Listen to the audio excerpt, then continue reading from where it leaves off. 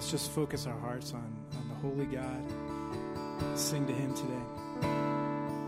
Who else commands all the hosts of heaven? And who else can make every king bow down? And who else can whisper and darkness trembles? And only a holy God.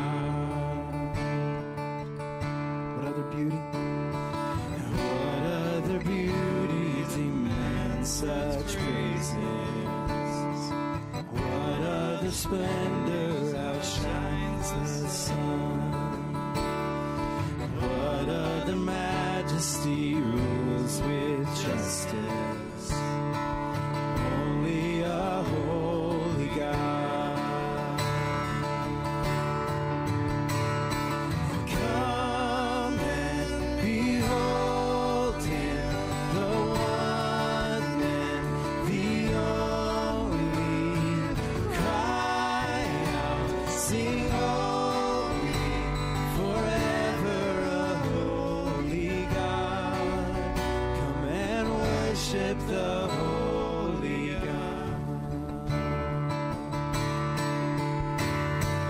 What other beauty consumes like fire? What other power can raise the dead? What other name remains undefeated? Only a holy God. Oh, come and behold Him, the one and the only. Cry out, sing holy, forever a holy God. Come and worship the holy God. Who else could rescue me from my failing? Who else would offer His only Son? Who else invites me to call Him Father? And only a holy God. And only my holy God. Oh, come and behold Him, the one and the only. Cry out, sing holy, forever a holy God. Come and worship the holy God.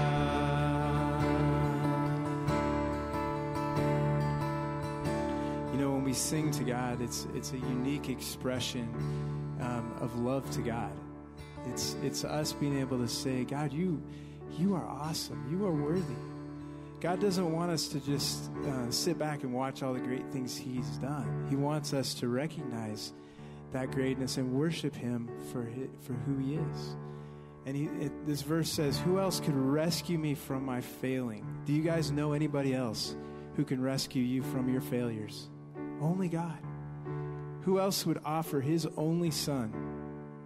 I don't have any friends that would do that. I don't know anybody else. Who else invites me to call Him Father? Maybe you didn't have a father. Maybe you had a poor father image. But God is your perfect Heavenly Father who invites you to call Him Father, Daddy. That relationship piece. Guys, what we're doing right now is just saying, God, you're the only one. You're the only one that would do that for me. Let's sing that verse again. Who else could rescue me from my failing? And who else would offer His only Son? Only you, God. Who else invites me to call Him Father? And only a holy God. Only my holy God. Only my holy God. Come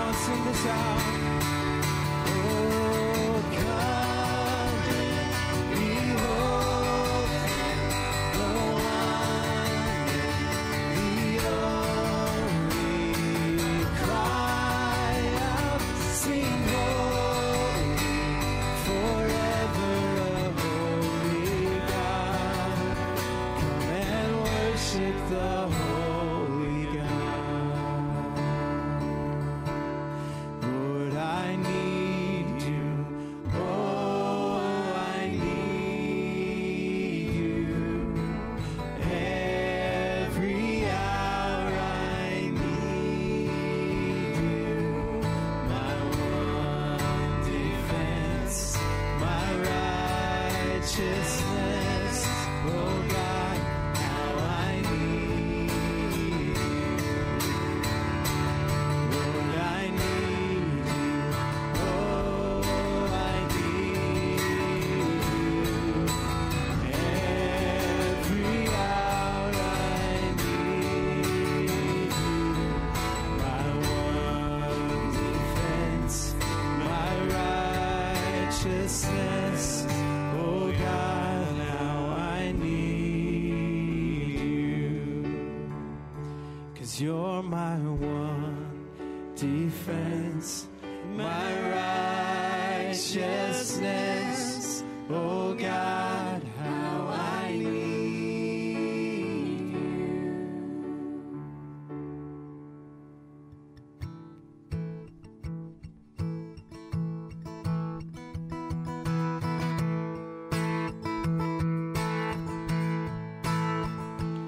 Even though I walk through the valley of the shadow of death, your perfect love is casting out fear. Even when I'm caught in the middle of the storms of this life, I won't turn back. I know you are near, and I will fear no evil. For my God is with me, and if my God is with me, whom then shall I fear? Whom then shall I fear? Oh no, you never let go. Through the calm, through the storm. Oh no, you never let go. Every high and every low. Oh no, you never let go, Lord. You never let go of me.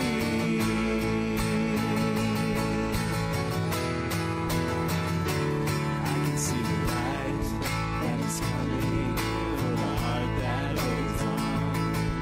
A glorious light beyond all compare.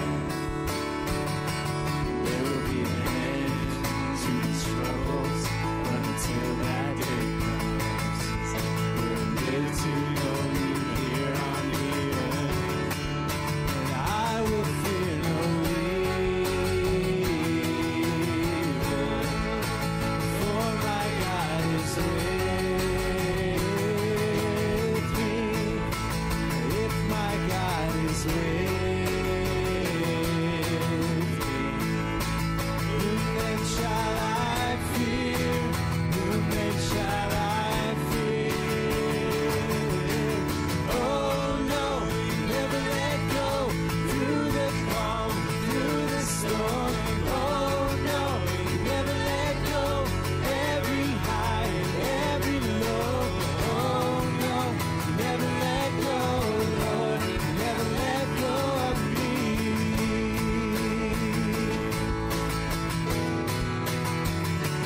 I can see the light that is coming for the heart that holds on. There will be an end to these troubles, but until that day comes, still I will praise you. Still I will praise you. You never let go. Oh no, you never let go. Through the calm and through the storm. Oh no, you never let go. Every high and every low. Oh no, you never let go, Lord. You never let go of me. Sing that again. We're singing, oh no, you never let go. Through the calm and through the storm. Oh no, you never let go. Every high and every low. Oh no, you never let go, Lord. You never let go of me. Keep on holding me, God. We're singing, oh no, you never let go. Through the calm and through the storm. Oh no.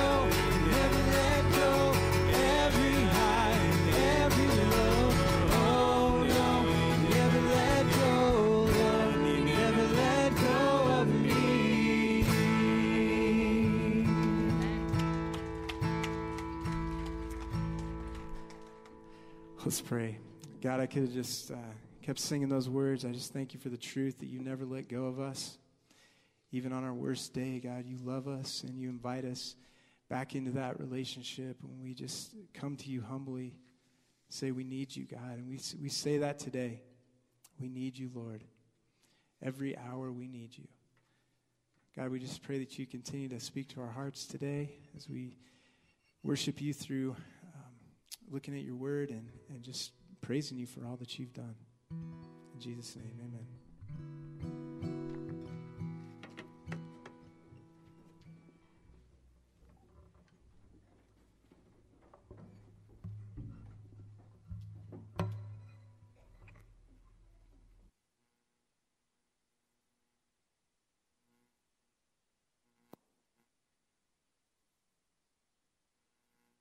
While Curtis changes my battery really quickly.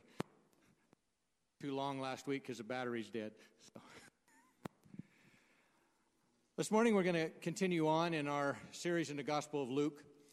It's been fun these past weeks, just spend time in the Gospels. So many times we spend most of our time in the church talking about the letters that the apostles wrote to the various churches and the commands and the encouragements and the exhortations that were given. But I feel like at the very heart of what we are as a church, at the bottom line every day, my goal is to do what Jesus did. And that's the reality of what our Christian walk is about. All right. Yay, team. Flawless. Not quite a baton exchange, but pretty close. And so the first week we talked about the theme in Luke that we've chosen is deliver me. Those things that we find deliverance and freedom from in our relationship with Jesus Christ and following him. First week we talked about delivering us from temptation and how he gives us the ability to stay away from and say no to the temptations that are around us, some caused by our fallen nature, some caused by the evil one. Last week we talked about physical maladies and physical sickness, the times in the context of the Gospels throughout Jesus' ministry that he healed people from various sicknesses, and how sickness affects us and how God has power over that and how he also uses that in our lives. This morning, as we're progressing on in the book of Luke, we want to talk about deliver me from the evil one. And we want to look at the part of Jesus' ministry that had to do with him casting out demons and him casting out impure spirits and the effect and the reality of that interaction between us in the physical world and those that are fallen in the spiritual world. And so this morning I want to begin by just reading part of Luke's account of the casting out of the demon of the man of Gerasene, and then we're going to jump off from there and talk about various things about delivering us from the evil one. This is Luke chapter 8, beginning with verse 26. They sailed to the region of the Gerasenes, which is across the lake from Galilee. When Jesus stepped ashore, he was met by a demon-possessed man from the town. For a long time, this man had not worn clothes or lived in a house, but had lived in the tombs. When he saw Jesus, he cried out and fell at his feet, shouting at the top of his voice, "What do you want with me, Jesus, Son of the Most High God? I beg you, don't torture me." For Jesus had commanded the impure spirit to come out of the man. Many times it had seized him, and though he was chained hand and foot and kept under guard, he had broken his chains and had been driven by the demon into solitary places. Jesus asked him, "What is your name?" "Legion," he replied, because many demons had gone into him. And they begged Jesus repeatedly not to order them to go into the abyss. A large herd of pigs was feeding there on the hillside, and the demons begged Jesus to let them go into the pigs, and he gave them permission. And the account goes on to say that after they went into the pigs, that the pigs ran off a cliff and were drowned. And I want to finish by talking about the man who had been freed from the demon.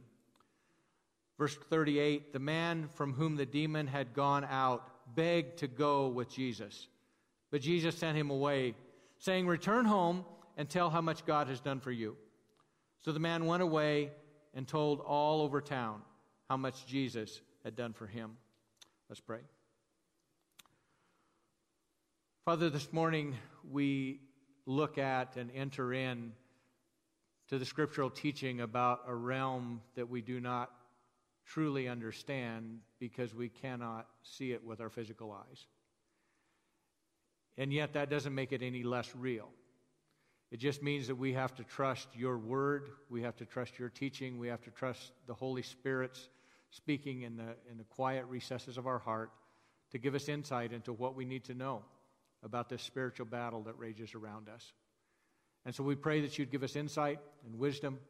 We pray, Father, that you would give us the ability to understand our enemies so that we can better live in obedience to you, our King. And I pray this in Jesus' name. Amen.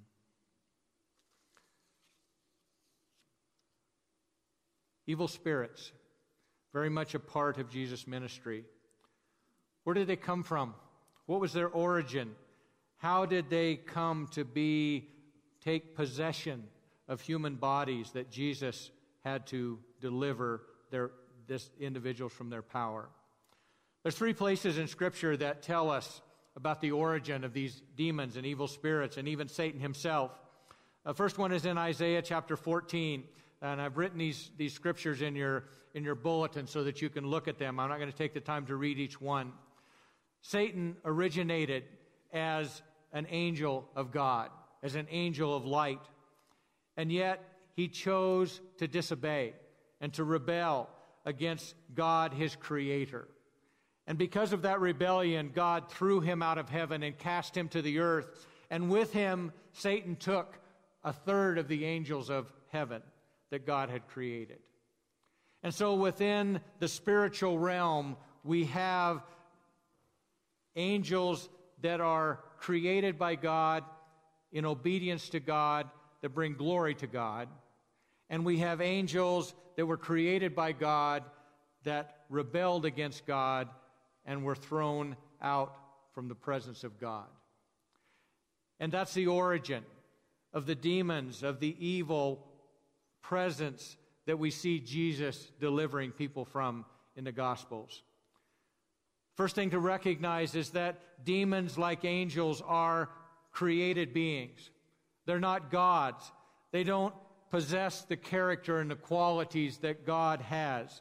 They can't be everywhere at the same time. They don't know everything.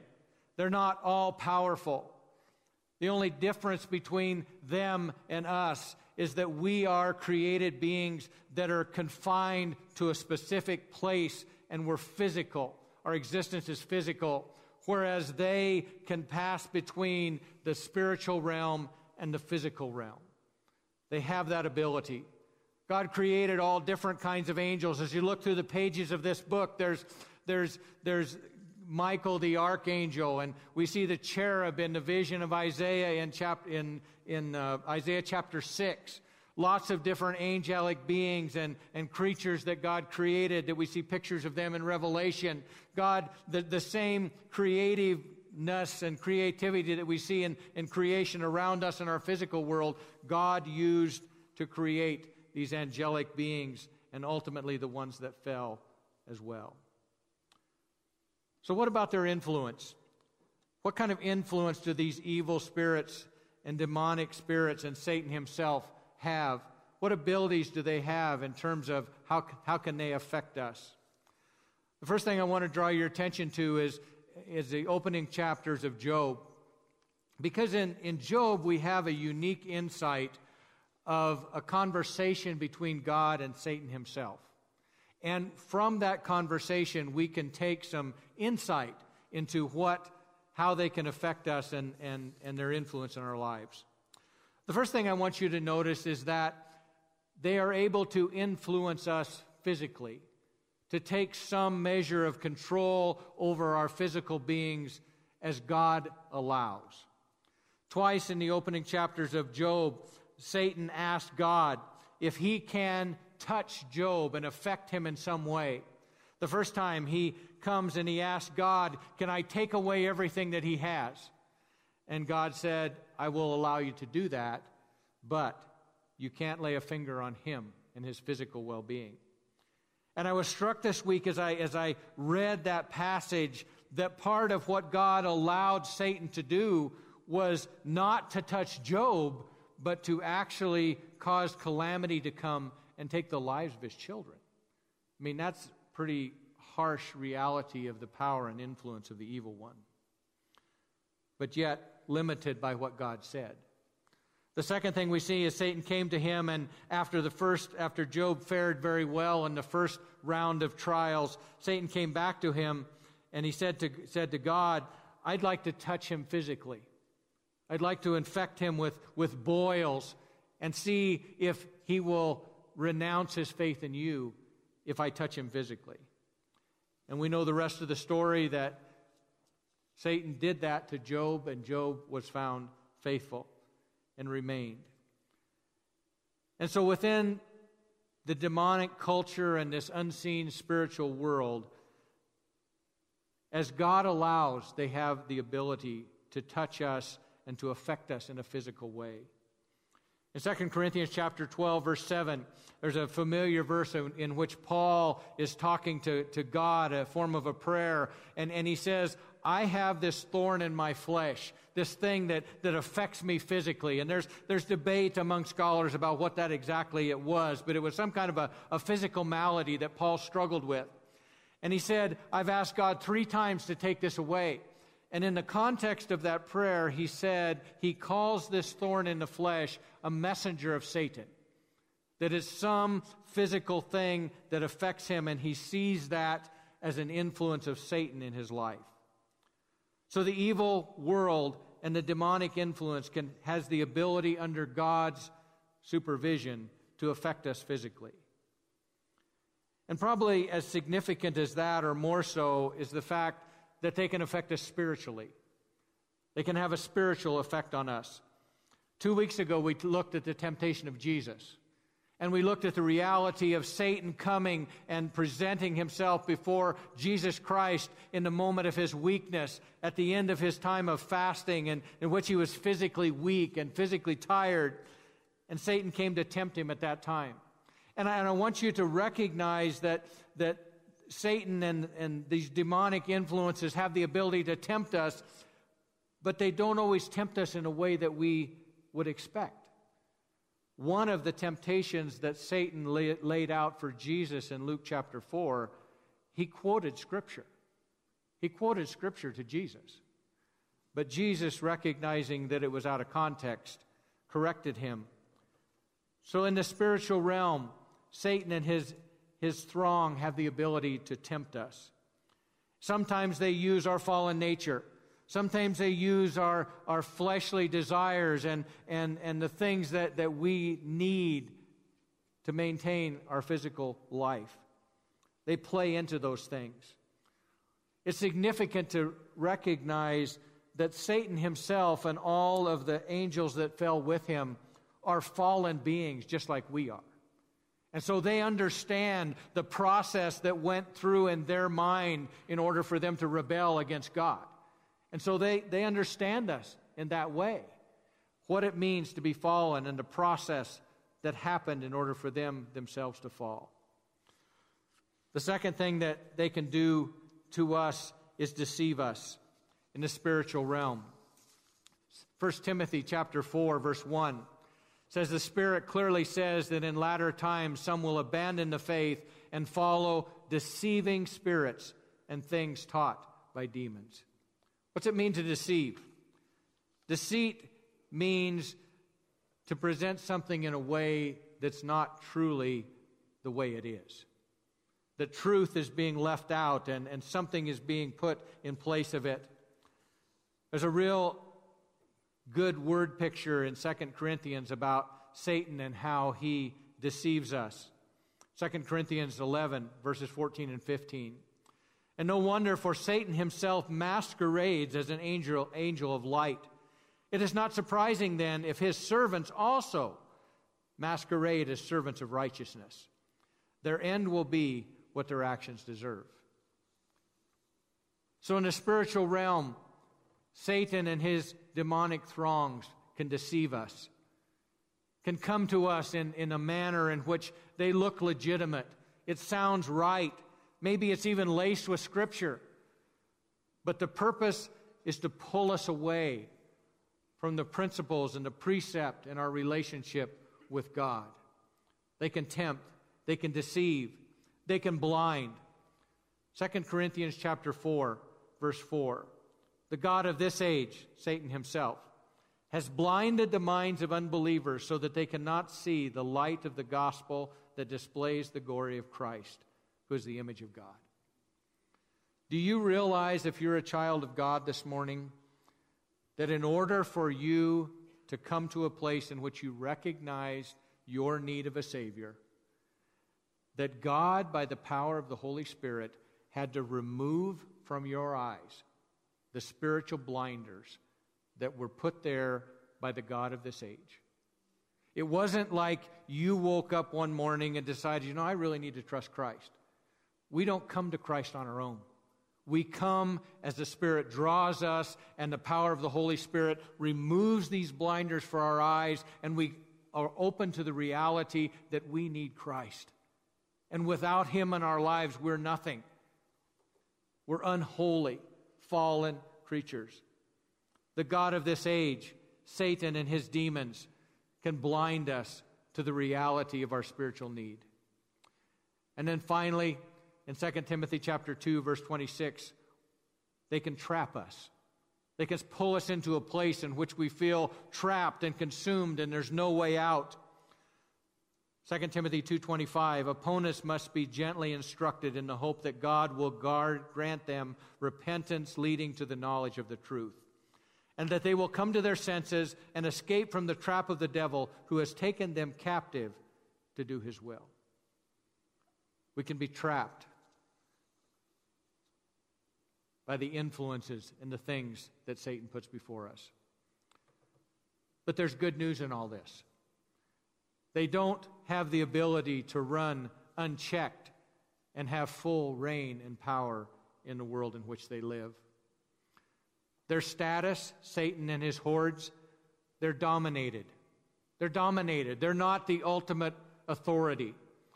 In Job chapter 1, the 6th verse, in the early part of that narrative, there's a phrase that says that the angels came to present themselves before God, and Satan came along also.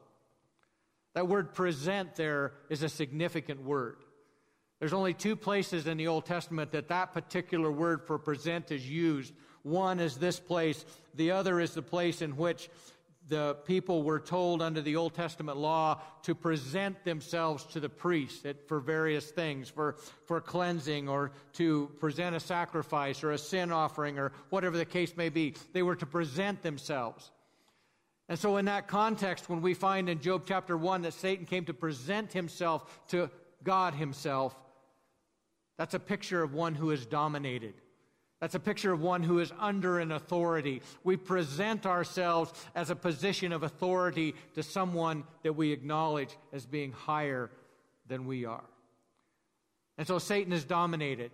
Any control and authority that he or his demons have in this world is only within the realm that God allows them to function. God says within this box, just like he did with Job, within this box I give you freedom, but outside of that you have no power. And so demons and Satan are a dominated foe. They're a defeated foe. In Matthew chapter 8, the parallel account of this one that we read in Luke, the demon, when he speaks to Jesus, says this. This is Matthew 8:29. What do you want with us, Son of God? They shouted. Have you come here to torture us before the appointed time? What does that mean? That means that they acknowledge the fact that their time and influence is limited. They know what their end is. They rebelled against a holy God, and he cast them out of his presence. The end of that is judgment and wrath, because that's what God's holiness requires. And even this evil spirit, as he came out of this man, acknowledged, have you come to torture us before the appointed time? We have an appointed time. We're a defeated enemy. They are a disarmed enemy. One of the things that's significant, in a few moments we're going to celebrate the Lord's table together. And oftentimes we most often talk about how that affects our salvation and we're cleansed from our sins. But there's a lot of other things that happened because of the death of Jesus Christ. A couple of passages in Colossians that talk about how his death disarmed the ability of Satan and his demons to have influence in our lives. Colossians chapter 2, verse 15, and having disarmed the powers and authorities, he made a public spectacle of them, triumphing over them by the cross. Because of his shed blood, because of his rising from the dead, he triumphed over. They are a disarmed enemy. And in Colossians 1, verses 13 and 14, for he has rescued us from the dominion of darkness and brought us into the kingdom of the Son he loves, in whom we have redemption, the forgiveness of sins. So they are a disarmed enemy. One thing that they are also is a dangerous enemy. And because it's not something that we can see, if we were to go out the doors this morning and see tanks and armed forces and military, and we would recognize that if they weren't friendly, that we would be in grave danger. In the spiritual realm, it is not that different. When we move and go about, there is an enemy, and it is real, and they are real. And they are dangerous because they desire to tempt and deceive and to blind and to trap. They also know what their end is. And Satan, in the same way that he grasped and drew a third of the angels out of heaven to fall with him, desires to take as many with him from the physical dwelling on the earth as he can. There's nothing more dangerous than a wounded animal, or an enemy that knows that their end is near. They have nothing to lose. And so even though he's dominated and defeated and disarmed, he's dangerous. And we need to acknowledge and recognize that.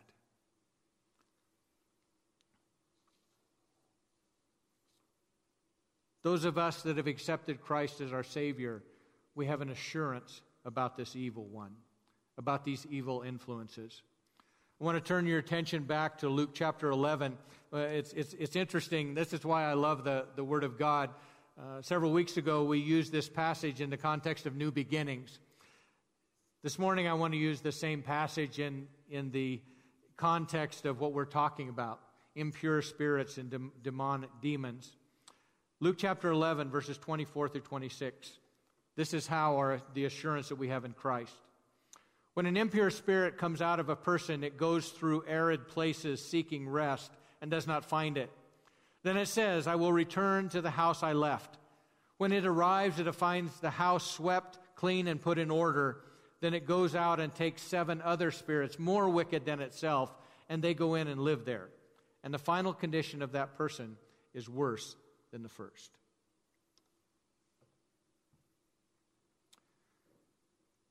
In Genesis, in the creation account, we're told that we were created in the image of God. And part of what that means is that within each human being that God creates, there is a house or a hole or a place that is designed and meant to be filled with a relationship with our Creator God. And because we fell, and because we're sinful creatures, God cannot come in and fill that house or that dwelling place in our heart because of our sinful condition. And it's only by the blood of Jesus that cleanses us, and this God-shaped vacuum or God-shaped hole or house, as it were, as it's referred to in this passage, can be filled. And that fulfills us as created beings of God. That's what He designed us for.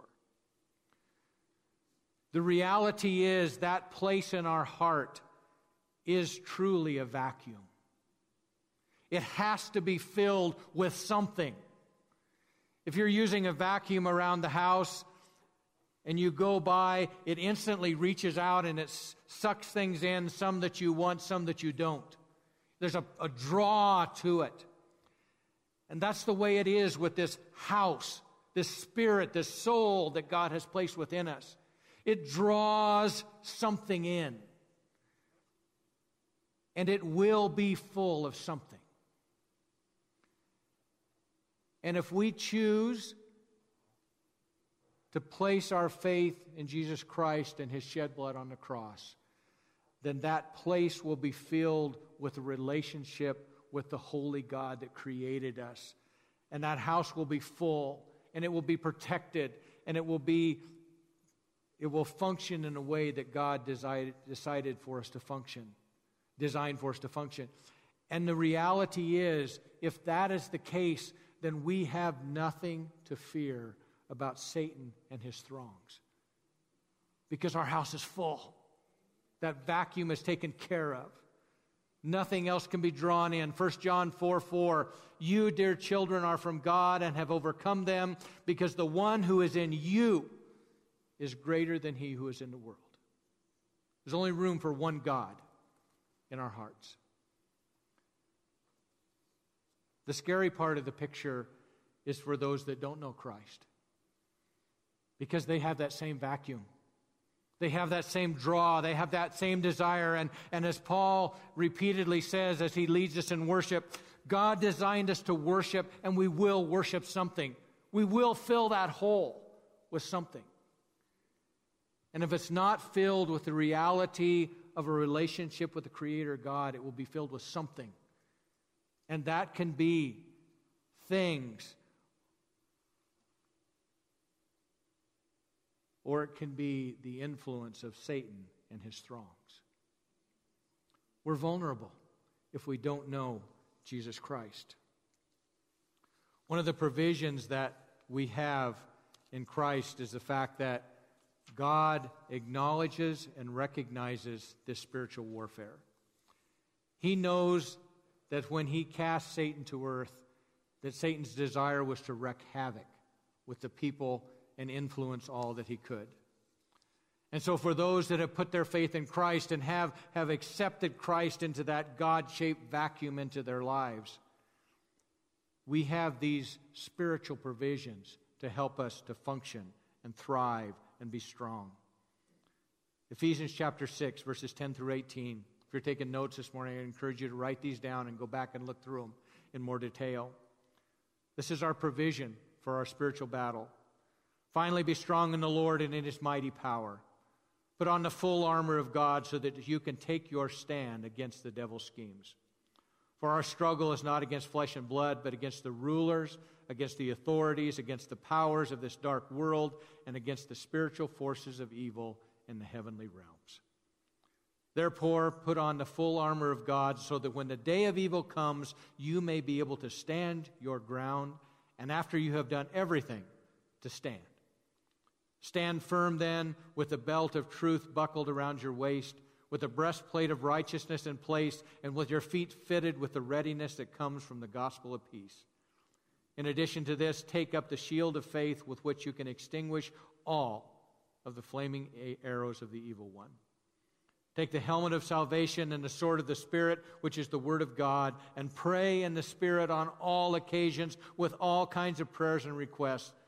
With this in mind, be alert and always keep on praying for all the Lord's people. If you have placed your faith and trust in Jesus Christ, then you have Him and the presence of the Holy Spirit in your heart. And all the provisions that God has given us to stand strong in the reality of this spiritual battle that rages around us is ours. It's at our disposal. But the reality is, in order for a soldier to be protected by his armor, he has to put it on. He has to put it on. He has to use it. And all of these things, all of these items that are talked about in that list, we have to pick them up and take them as a provision of God to help us walk in victory in this spiritual warfare and the spiritual battle that we find raging on around us. This morning, if you don't know Jesus Christ as your Savior, I would beg you to ask Him to come in and to fill that hole that's meant for God Himself. The good news is if you haven't trusted Christ as your Savior and you're vulnerable to the influence of Satan and the influence of our fallen nature, in the same manner that when Jesus said to the impure spirits, "Depart from them," they had to leave. And the reality is for us, when we come to a place that God removes the blinders from our eyes and we say, "God, I need you. I need you in my life. I want you to fill the emptiness and the hole. I recognize my sin. I recognize I'm unholy in your sight. I recognize that Jesus died for me and His blood cleanses me." In the same manner and in the same power in which Jesus removed the evil spirit's presence, He can come in with a prayer from you and fill your house. Fill the spirit that God has put within you. Deliverance is quick and easy because of the power of Jesus Christ and His shed blood. For the body of Christ, we're protected. For those that don't know Christ, there's a vulnerability and a place of uncertainty. So I pray that God would impart to you what He wants you to know. If you've never trusted Christ, I would encourage you to just say that prayer to God or pull aside one of the staff or one of the elders. We'd love to pray with you and help you find fulfillment and peace and cleansing and forgiveness in the name of Jesus Christ.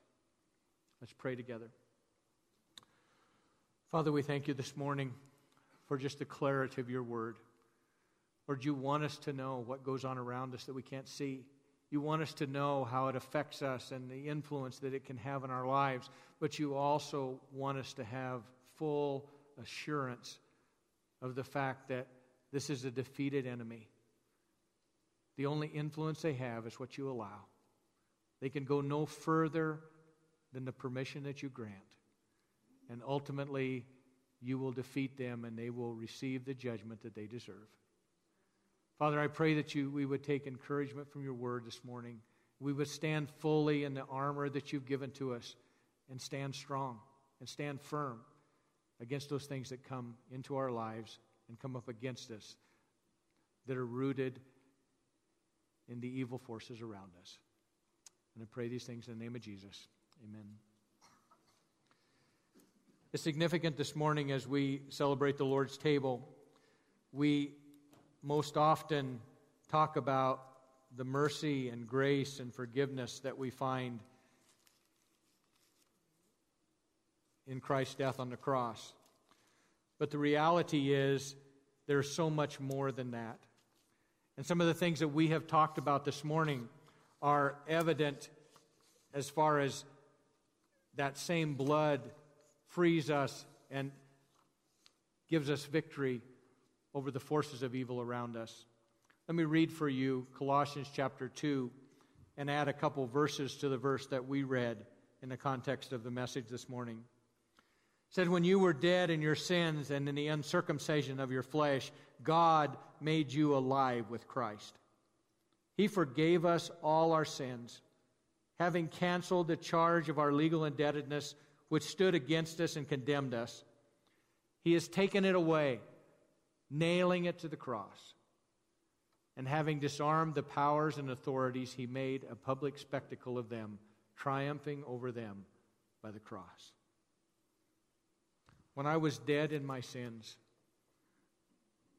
the Holy Spirit came to me and removed the blinders that the god of this age had over my eyes so that I could see the reality of my sinfulness, the reality of my need, the reality of my inability to stand or deserve anything from a holy God. He removed those blinders. It says he made us alive with Christ. We were dead in sin. That's what controlled us. He forgave us all our sins. All of the sins of my past, all of the sins of my future are covered by the blood of Jesus. That's what we celebrate with this table. having canceled the charge of our legal indebtedness which stood against us and condemned us. God's wrath was poured out on Jesus on the cross so that his wrath did not have to be poured out on us who deserved that. That's the mercy and love that we celebrate when we think of Jesus' death on the cross. And then almost as a side note at the end of this passage, it talks about, and along with that, he disarmed all the powers of the evil within this world, all through his death and his resurrection. This morning as we celebrate the Lord's table together, I just would encourage you to take a few moments and just quietly in your heart, just have a conversation with God. This is an intimate time between you and your Savior. Acknowledging his love and his mercy, acknowledging his presence in your life, acknowledging all the things that his death gives us in terms of victory and ability in this life in which we live, plus the hope of eternity. Take a few moments with God. We invite you, if you're visiting with us this morning, if you put your faith and trust in Christ, we want for you to celebrate this table with us. This is not a denominational thing or a fellowship thing. This is a kingdom of God thing. The kingdom of God is those who have placed their faith and trust in him, irregardless of the church that you attend. And so I'm going to pray, and then as you feel led, come forward and we'll partake of the Lord's table together. Father, thank you this morning for the reality of what you did for us on the cross. Lord, we can never fully comprehend what that means. And yet, we're grateful that you did that you took the initiative. You could have left us in our sin and allowed us the death and judgment that we deserved. But you took the initiative to come to us. You take the initiative to remove the blinders from our eyes. You take the initiative to draw us to yourself so that we can enjoy the full benefits of the sacrifice of Jesus Christ. Father, may we worship this morning as we celebrate. In the name of Jesus we pray. Amen.